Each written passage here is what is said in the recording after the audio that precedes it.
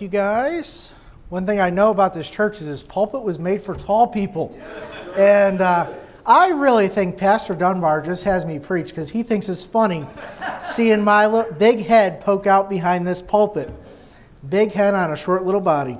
So it's good to be here, and it's always a blessing to be with Pastor and Mrs. Dunbar. And so many of you, we had you at the college just a couple weeks ago. So it's good to see you again. I don't think we've worn out our welcome yet between each other, so that's good. Let's turn to the book of Judges, chapter 7. Judges, chapter 7. Judges, chapter 7. Please be in prayer for us as we head home. Pray that I keep my eyes open all the way home. That's the goal. Heard a joke one time, and I don't know, it may have been real, and it said, you know, I want to go peacefully in my sleep like my grandmother did, not like the other four that were screaming in the car. So, you know, hopefully I don't go peacefully in my sleep and they go screaming. So, Judges chapter 7. Judges chapter 7. And let's pray before we read the passage of Scripture here. Judges chapter 7. Lord, I thank you so much for your word. Thank you for our singing group and the good job that they've done and how they represent you. Thank you for this church, the Dunbar family, and every church member here in this church. Thank you that they're able to be here tonight. And also, thank you for how you've blessed them and blessed their ministry. And I pray that you'd help that to continue going on. I pray that you be with each one of us today. Fill me with your Spirit as I preach, and fill this auditorium with your Spirit, Lord. I pray that you convict where necessary and encourage where necessary. I pray that everything that's said and done would be honoring and pleasing to you. Pray that you'd help me to preach clearly and to accurately communicate your word. In Jesus' name we pray. Amen. Judges chapter 7. We're going to skip around a little bit in this chapter.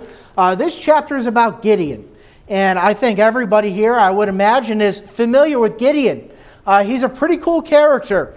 He was somebody who was a little bit scared of serving the Lord. We find him in Scripture threshing wheat at the bottom of this area where they would thresh wheat, not where you typically would, because he was scared of the Midianites, because Israel had a lot of pressure put on him from the Midianites. They were occupied by them and around them at this time. So here you have this man Gideon. And Gideon, you know the story about the fleece, how he put the fleece out and tried to make sure that it was God's will, and he was a little reluctant to do what God asked him to do. But that's all progressed, and at this point, Gideon is gathering together his army. He knows what God's going to do. God wants to use him to free the Israelites from the Midianites, their oppressors. So let's go to Judges chapter 7. We're going to read verses 2 through 8. Then we're going to skip down towards the end of the chapter. Judges chapter 7, verse 2. The Bible says, "And the Lord said unto Gideon, The people that are with thee are too many for me to give the Midianites into their hands, lest Israel vaunt themselves against me, saying, Mine own hand hath saved me. Now therefore go to proclaim in the ears of the people, saying, Whosoever is fearful and afraid, let him return and depart early from Mount Gilead. And there returned out of the people 22,000, and there remained 10,000. And the Lord said unto Gideon, The people are yet too many. Bring them down unto the water, and I will try them for thee there. And it shall be that of whom I say unto thee, This shall go with thee, the same shall go with thee. And of whosoever I say unto thee, This shall not go with thee, the same shall not go. So he brought down the people unto the water, and the Lord said unto Gideon, Every one that lappeth water with his tongue, as a dog lappeth, him shalt thou set by himself. Likewise every one that boweth down upon his knees to drink. And the number of them that lapped, putting their hands to their mouth, were 300 men. But all the rest of the people bowed down upon their knees to drink water. And the Lord said unto Gideon, By the 300 men that lapped will I save you, and deliver the Midianites into thine hand, and let all the other people go every man unto his place. So the people took victuals in their hands, and their trumpets, and he sent them all, the rest of Israel, every man unto his tent, and retained those 300 men, and the host of Midian was beneath him in the valley. Now let's skip down, and I know we're reading a lot of scripture here, but let's skip down to verse 16. Verse 16. And he divided the 300 men into 3 companies, and he put a trumpet in every man's hand, with empty pitchers and lamps within the pitchers. And he said unto them, Look on me, and do likewise. And behold, when I come to the outside of the camp, it shall be that as I do, so shall ye do. When I blow with a trumpet, I and all that are with me, then blow ye the trumpets also on every side of all the camp, and say, The sword of the Lord and of Gideon. So Gideon and the 100 men that were with him came unto the outside of the camp in the beginning of the middle watch. And they had but newly set the watch. And they blew the trumpets and brake the pitchers that were in their hands. And the 3 companies blew the trumpets and brake the pitchers, and held the lamps in their left hands, and the trumpets in their right hands to blow withal. And they cried, The sword of the Lord and of Gideon. I love this passage, and I actually remember way back as a kid in elementary school, I remember one of our teachers, Mr. Young, preaching this passage. And he just preached it so effectively. And he was one to act out different parts. And as a little kid, we loved watching it. And we just enjoyed it. And to this day, I still remember that message. Now, to be honest, I don't really know how the Lord worked in my life in that message, but I wish I had something spiritual to put with that, but I just remember the message and I enjoyed it. And as a little kid, I always enjoyed the story of Gideon. You know, Gideon was a hero that Israel needed. Gideon was somebody that other people in Israel would look up to after this, and him and his whole family would be viewed as a leader. But here you see Gideon, who's somebody who's a little bit reluctant to serve the Lord. He steps out in faith and God uses him in a great way. You know, God's still trying to do a great work today. God's got things that He wants to do in our world today. He's got things He wants to do in Auburn, New York today. And sometimes we can get tuned into the media, and we can get tuned into social media, and we can read all about the bad things that are going on. Well, God's got a lot of work left to do. And God's working towards them end times, and He's preparing us for those times. But in the meantime, He wants to do a great work. There's still people that He wants to save. There's still people that He wants to reach. There's still people that He wants to raise up as great leaders in our era. He still wants to do great work. Now, every time He wants to do great work, He finds somebody to do it. Every time. And He's going to find somebody in this church to do it if He wants to do a great work in Auburn, New York. When God wanted to save a few people from the flood, who to use? Noah, to build an ark. When God wanted to call a people out unto Himself, who to use? Abraham, and then Isaac and Jacob, and then Joseph to save those people. When God wanted to kill the giant Goliath, who to use? David. See, every time God does a great work, we have a person that He used for that. And every time God's going to do a great work in our era, He's going to use a Pastor Dunbar to do it. He's going to use an Elliot Brosnan to do it. He's going to use people in this church, and He wants to use people in this church to do it. But you know, we're left with the idea that God doesn't use everybody. And that's true. God doesn't use everybody. And in this passage, we've got a whole army that Gideon amassed. 32,000 people. That's a big army. That's a lot of people that wanted to be used of God. But God had to slim that down. And in that, we learn that God's more concerned with quality than He is with quantity. And if God's going to use you to do a great work, He's more concerned with the quality of your service than just the quantity of your service. He wants you to be somebody who's walking with Him. He wants you to be somebody who's right with Him and who's training to serve Him and preparing to be used by God. He wants a quality servant. That's one of the reasons why I think God's used New England Baptist College in such a great way. We're not a big school. We're not a big ministry. And really, as I travel around and I think about the size of our church, we're not a huge church. Yet God's used us to have New England Baptist College. And God's used our school in a great way, even though it's not a very big school. See, God wants to use small things, but He wants to use quality things. And we may say, hey, I don't have a lot of talents, and I'm not the best-looking preacher that ever lived, and I'm not the most talented musician, but God wants to use us. And hey, if that's you, raise your hand. God wants to use you. He wants to use everybody here. You think about some of the great men in history that God's used. You know, some of my heroes, Charles Spurgeon. How many of you guys know of Charles Spurgeon?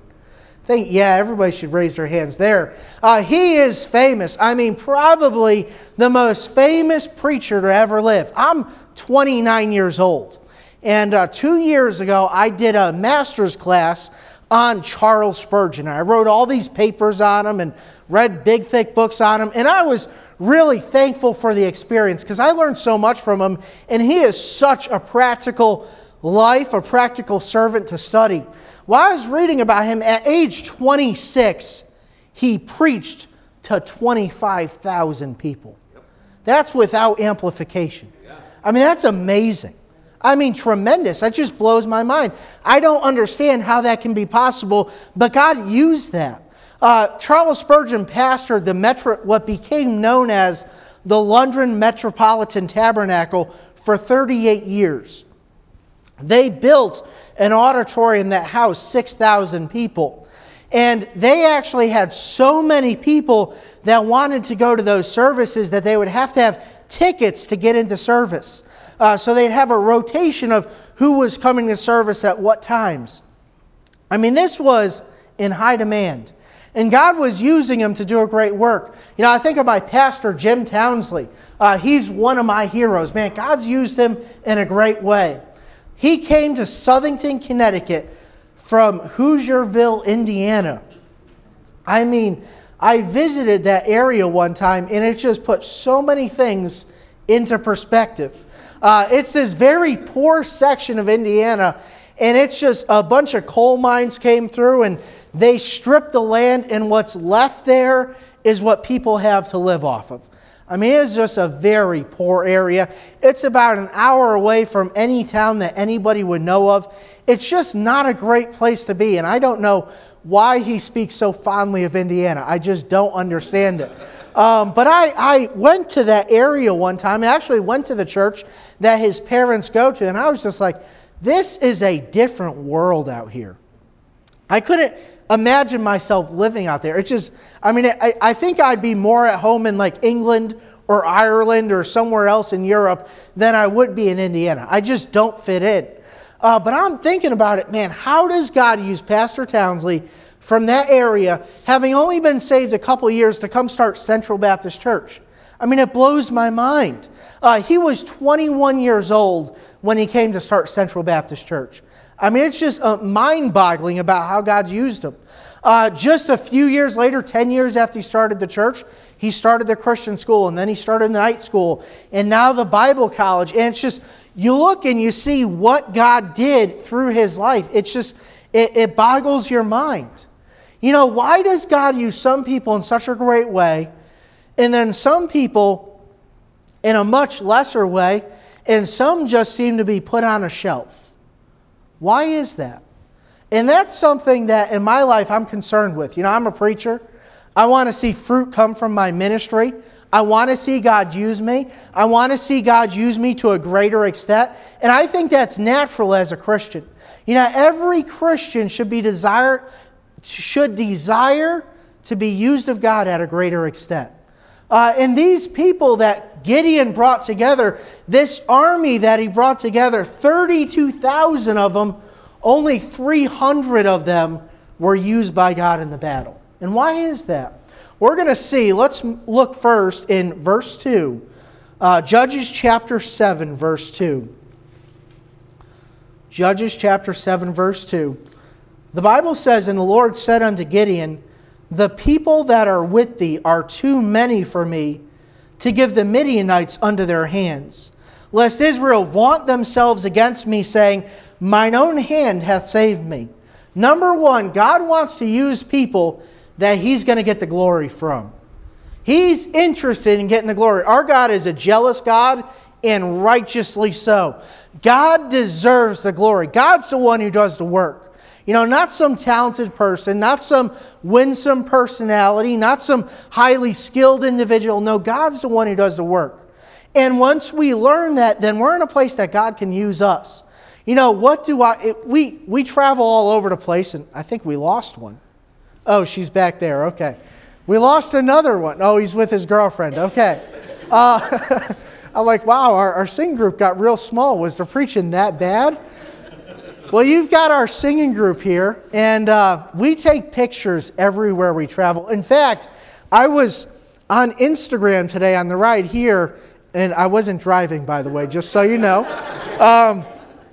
And I'm looking through, and I don't usually have a ton of time to spend on Instagram, and I'm playing around it, and I found all these features to use these filters to take pictures. So I was playing around with that, and I looked like an idiot doing that. I had Yoda on there. I looked like Yoda, and then one that distorts your face. I've got all these just funny filters, and I'm not going to post any of them because they're embarrassing, and I won't show them to you if you ask because they're embarrassing. But we take pictures all the time. The pictures that I post, they're the ones that make me look the best. I mean, that's just the honest truth. In fact, we'll take group pictures, and, if I look good in a picture and Steven's got his eyes closed, that's okay. That's the picture that's getting posted. I mean, that's just how it works, folks. I took the pictures. It's my camera. It's my Instagram account. I'm going to look good on my Instagram account. God's the one. We're His people. We're His possession. We're bought with a price. And God's going to use the ones that are going to make Him look good. That's why I believe that God used Jim Townsley because, man, who could use a 21-year-old Hoosier who's been in the Bible college just 3 years, just married, just having a baby, to plant this church in Southington, Connecticut? It just doesn't make any sense. Why would God use that? Well, because God got the glory from that. Why would God use a Charles Spurgeon? Well, Charles Spurgeon had a lot of health issues. In fact, this is mind-blowing in modern day times, but he had a very serious case of arthritis. He also struggled with depression, and he went through several bouts of depression. And there was times when he would leave his church. He would go over to southern France on the Mediterranean Sea, and he would spend 3 months there just to try to recuperate so that he could go back and serve the Lord in his church. That happened numerous times. You say, why did Charles Spurgeon get used so greatly of God? Well, because of what he went through, and God knew He could get the glory from that. We have books, so many books about Charles Spurgeon. I believe there's 68 volumes of his sermons. This man preached on average 8 times a week, I believe. I mean, he preached a lot. He was constantly in front of people, even with all his disabilities, even with his depression, even with his wife that was bedridden much of her life. I mean, he went through so much, and God got the glory from all that. If it wasn't for his bedridden wife, if it wasn't for his bedridden wife, we wouldn't have any of that stuff. He wouldn't be the most read preacher at this time. See, God used her in a great way. See, God wants to use people that He's going to get the glory from. And then the question's left, well, is God getting the glory from me? And that's something convicting in my own life. And I put together a little questionnaire. We were talking about questionnaires before church, me and Pastor Dunbar. A little questionnaire to ask ourselves to see if we're really somebody that can be used of God, if God's going to get the glory from us. First question, am I someone who always needs to be recognized and get the credit for what is done? And man, that's convicting. There's so many times we do some great event at church, and you're sitting there thinking, is the pastor going to mention me? If I'm sitting there thinking about that, then I know probably I'm not in the right kind of shape for God to use me in a great way. Number 2, is my focus on seeing others look good instead of making myself look good? Now I'm revealing myself a little bit because on my Instagram, I look good on my Instagram. But am I concerned with making other people look good, or will I trample over somebody else? Will I trash talk somebody else to make myself look good? That's a question. Number 3, this is another one that I ask myself. Are the words that come out of my mouth characterized by praising the Lord, or are they characterized by bragging? Again, I'm preaching to myself. Because if all I talk about, if all I'm doing is bragging, well, God's probably not getting the glory. You know, we need to be somebody that God can use, in that when God does use us, He's going to get the glory. Number 2 is God wants to use people who will give Him glory. Number 2, God wants to use people who will choose faith over fear. Let's look at verse 3. Judges chapter 7, verse 3. Now therefore go to, proclaim in the ears of the people, saying, whosoever is fearful and afraid, let him return and depart early from Mount Gilead. And there returned to the people 22,000, and there remained 10,000. Gideon just lost the majority of his army. I bet you it pained Gideon to say that. He had to struggle to get those words out of his mouth. And then to see 22,000 people walk away.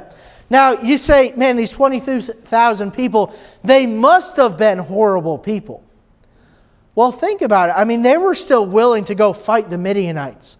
The odds were against them that they were going to win. I mean, it didn't look good for the Israelites. So you got to commend these people. Even though they were scared to death, they still went out and wanted to serve the Lord. But God said, nope, let's have them turn back. Only the 10,000 who said, hey, it looks illogical that we'll win. Only those 10,000 that said, hey, I'm going to have the faith to go out and fight anyway. They're the ones that God wanted to use. That's a question we got to ask ourselves. Am I choosing faith over fear? When I was in high school, I didn't like being in front of people, and I still don't like that to this day. I still struggle with it every time I go in front. There's that little tiny feeling in the pit of your stomach that there's just a little bit of fear there that, I'm in front of people. People are watching me. I don't like that. And I think, I'll tell you, most preachers that I've met, they've had to get over that. And as a teenager, that was something that I struggled with. Surrendering to the Lord to be a preacher, I knew God wanted me to preach. But the concept of getting up in front of a group of people and having to say something for any length of time, that's something that I struggle with. I was scared about that. And that's something that kept me from surrendering to God's will for quite some time. Another thing that kept me from surrendering to God's will was the fear of being poor. Now, your pastor, I know he's independently wealthy, but I didn't have that kind of faith when I was a teenager. I didn't want to be poor. I wanted to be wealthy. And that's something I was scared of. But I had to choose faith over fear. And the people that God is going to use, they're the people that choose faith over fear. So number 1, God wants to use people that He's going to get the glory from. God wants to use people, number 2, that choose faith over fear. And then number 3, God is looking for servants who will walk circumspectly. Let's look at verse 6. The Bible says, and the number of them that lapped, putting their hand to their mouth, were 300 men. But all the rest of the people bowed down unto their knees to drink water. And the Lord said unto Gideon, by the 300 men that lapped will I save you, and deliver the Midianites into thine hand, and let all the other people go every man unto his place. Now it's interesting how the Lord laid this out. And I always thought in my mind that God told Gideon, all right, there's going to be people that lap, and then there's going to be people that just stick their head down. They don't bring the water up to their mouth. And I always thought God just said, well, anybody who goes down and looks down at the water and is just slurping it up, those guys just send them home. But no, God separated the two groups first. I find that interesting. First, He said, well, Gideon, take note, anybody who bends down to drink the water and lifts it up with their hand, separate those, and all the others that just get down, they can't see anything while they're drinking, separate those from the others. So you've got these two groups, and I imagine Gideon sitting there and saying, we only lost 300 this time, that's good. And then God says, no, take those 300, that's your army. The rest of them, the rest of what's left, the 9,700 people left, those are the ones I want you to send home. I imagine Gideon hearing that and saying, oh Lord, oh come on.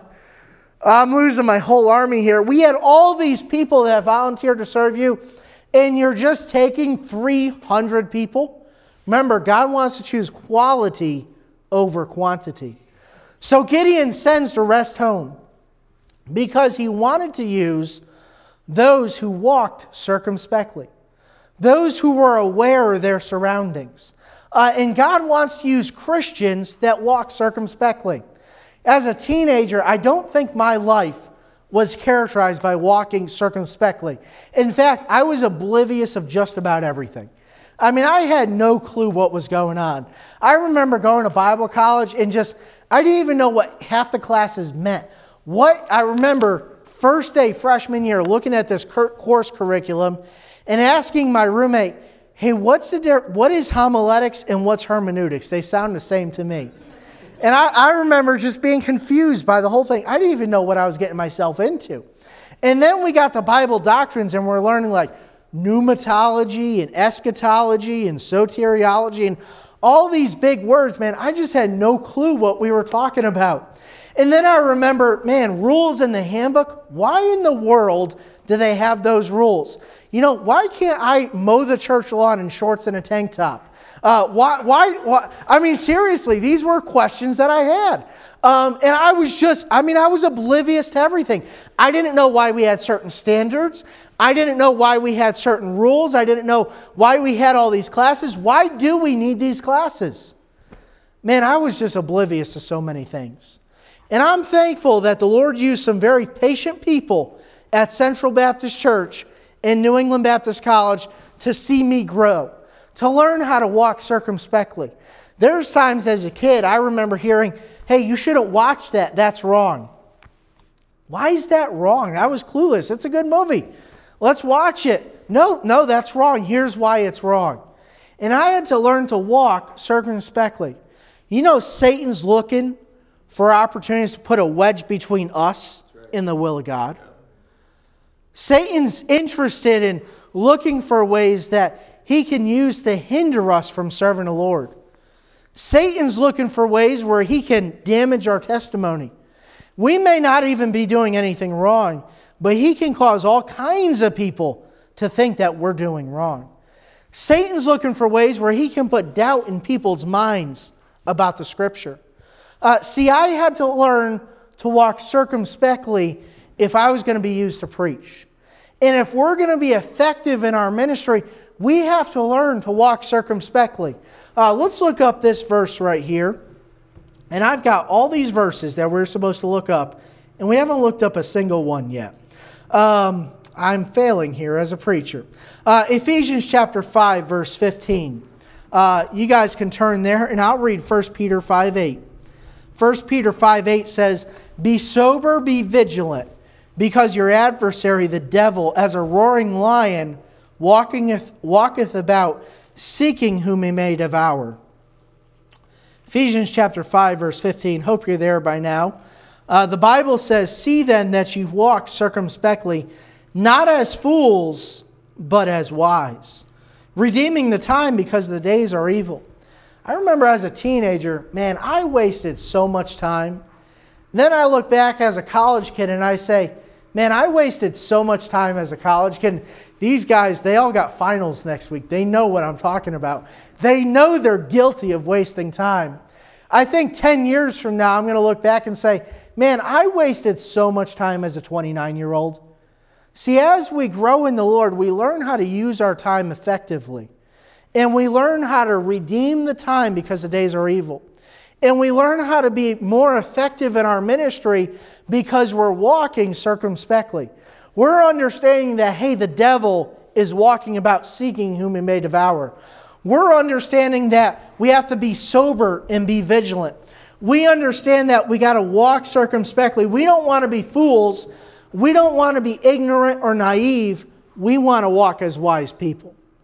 And I'll tell you, the Christian life in so many ways is so simple. And yet at the same time, the Christian life in so many ways is so complicated. Because Satan is very, very smart. And he's very, very effective at keeping Christians from being used by God. I don't want to be one of those people. I want to be a Charles Spurgeon.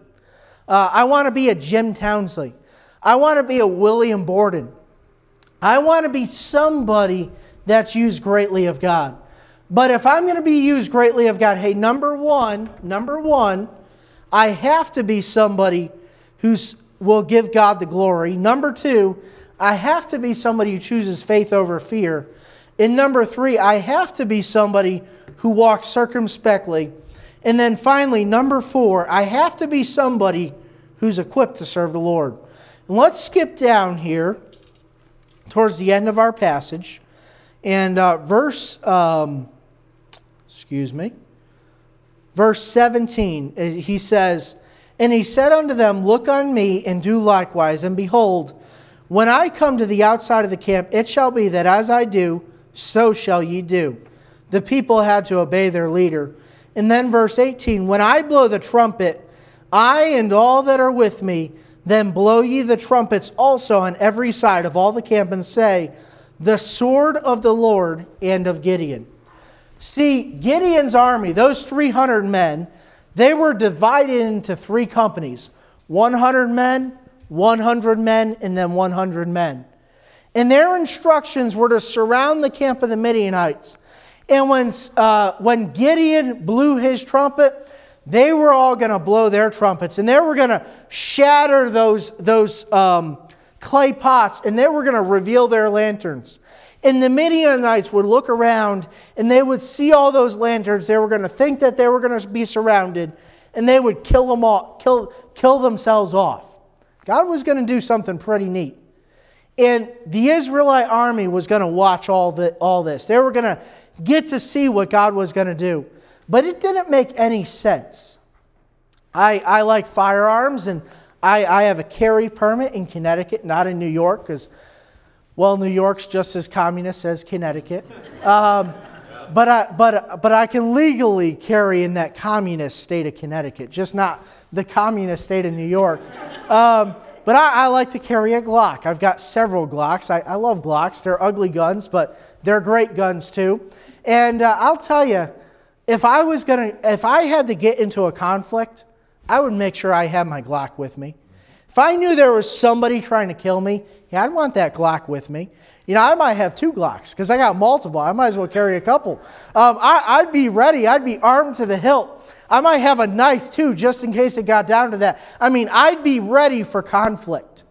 In this army, they wanted to be ready for conflict, but this was not the type of conflict they were expecting.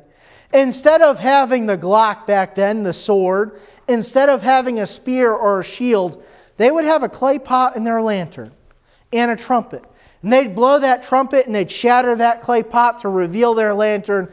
And then all the Midianite army would see all these lanterns and they just kill themselves off. I mean, it just didn't make sense. But that's how God wanted them to be equipped. You know, as a servant of the Lord, God wants you to be equipped. That's why we have a Bible college. I mean, if you want to be successful in life, I don't think step A is go off to Bible college. That doesn't make sense. If you want to make a lot of money, New England Baptist College is not the place to go. But if you want to be equipped for the Lord's service, New England Baptist College is a place to go. You know, if you want to be an effective soul winner, that might mean, hey, I got to show up early to Sunday school and be in the right Sunday school classes so I learn how to be a soul winner. If you want to be equipped to go soul winning, that might mean memorizing some scripture. Now, you might say, hey, if I'm going to be an effective soul winner, maybe I should go take a sales class. I mean, wouldn't that make sense? Go take a sales class and be effective at selling things so that I could sell salvation. No, that's not how God works. See, God says, get in my word. You know, the world doesn't even like God's word. God's word is offensive to them. But the key to being an effective soul winner is being able to use this book. It's being able to turn to different passages in the Bible and be used by God. The key to being an effective soul winner is being somebody filled with the Spirit of God. See, the weapons our warfare are not carnal, but they are spiritual. And at Bible college, what we're training people to do is just be prepared to serve the Lord. We're trying to equip them. We're trying to fill up that toolbox. When your church has Sunday school, your pastor's trying to fill up your toolbox. When your church has 3 services a week, Pastor Dunbar's trying to fill up your toolbox. See, we're here to get equipped. God wants to use people that are equipped. You look at Charles Spurgeon, the level that God used him. His church, you would think it'd be in a rich area. Now, his church was in the slums of London. It was in a very rough area. When we look at our cities today, we say, man, our cities are so bad. Well, in studying Charles Spurgeon, I had to do a lot of reading about London in that era. Man, London was a horrible city to live. I mean, it was filthy. It was wicked. It was vile. And that's right where God had Charles Spurgeon's church. See, God wanted to equip Charles Spurgeon to meet the needs of the poor, and He did that. Charles Spurgeon was somebody, man, he was so well educated in the Bible. It's amazing how Charles Spurgeon could use God's Word. And that's one of the reasons why God used Charles Spurgeon so effectively. Hey, is God going to use us, or are we going to be bench warmers? Are we going to be one of the 30-something thousand people that didn't get to serve God? Or are we going to be one of the 300? Are we going to be part of the quantity group? Or are we going to be a part of the quality group? See, is God going to use us? Let's have Pastor Dunbar come close us in the invitation. We'll have every head bowed, every eye closed. Nobody looking around. And I believe God wants to speak to people today, and I believe God is speaking to people. So if God's working on your heart, I'd encourage you, respond in the invitation. Maybe there's something that God wants you to change in your life. Maybe something He wants you to add to your life. Or maybe something you're just discouraged tonight, and God wants to encourage you with His Word. Well, respond in the invitation tonight. Pastor Dunbar. Let's all stand. Let's stand with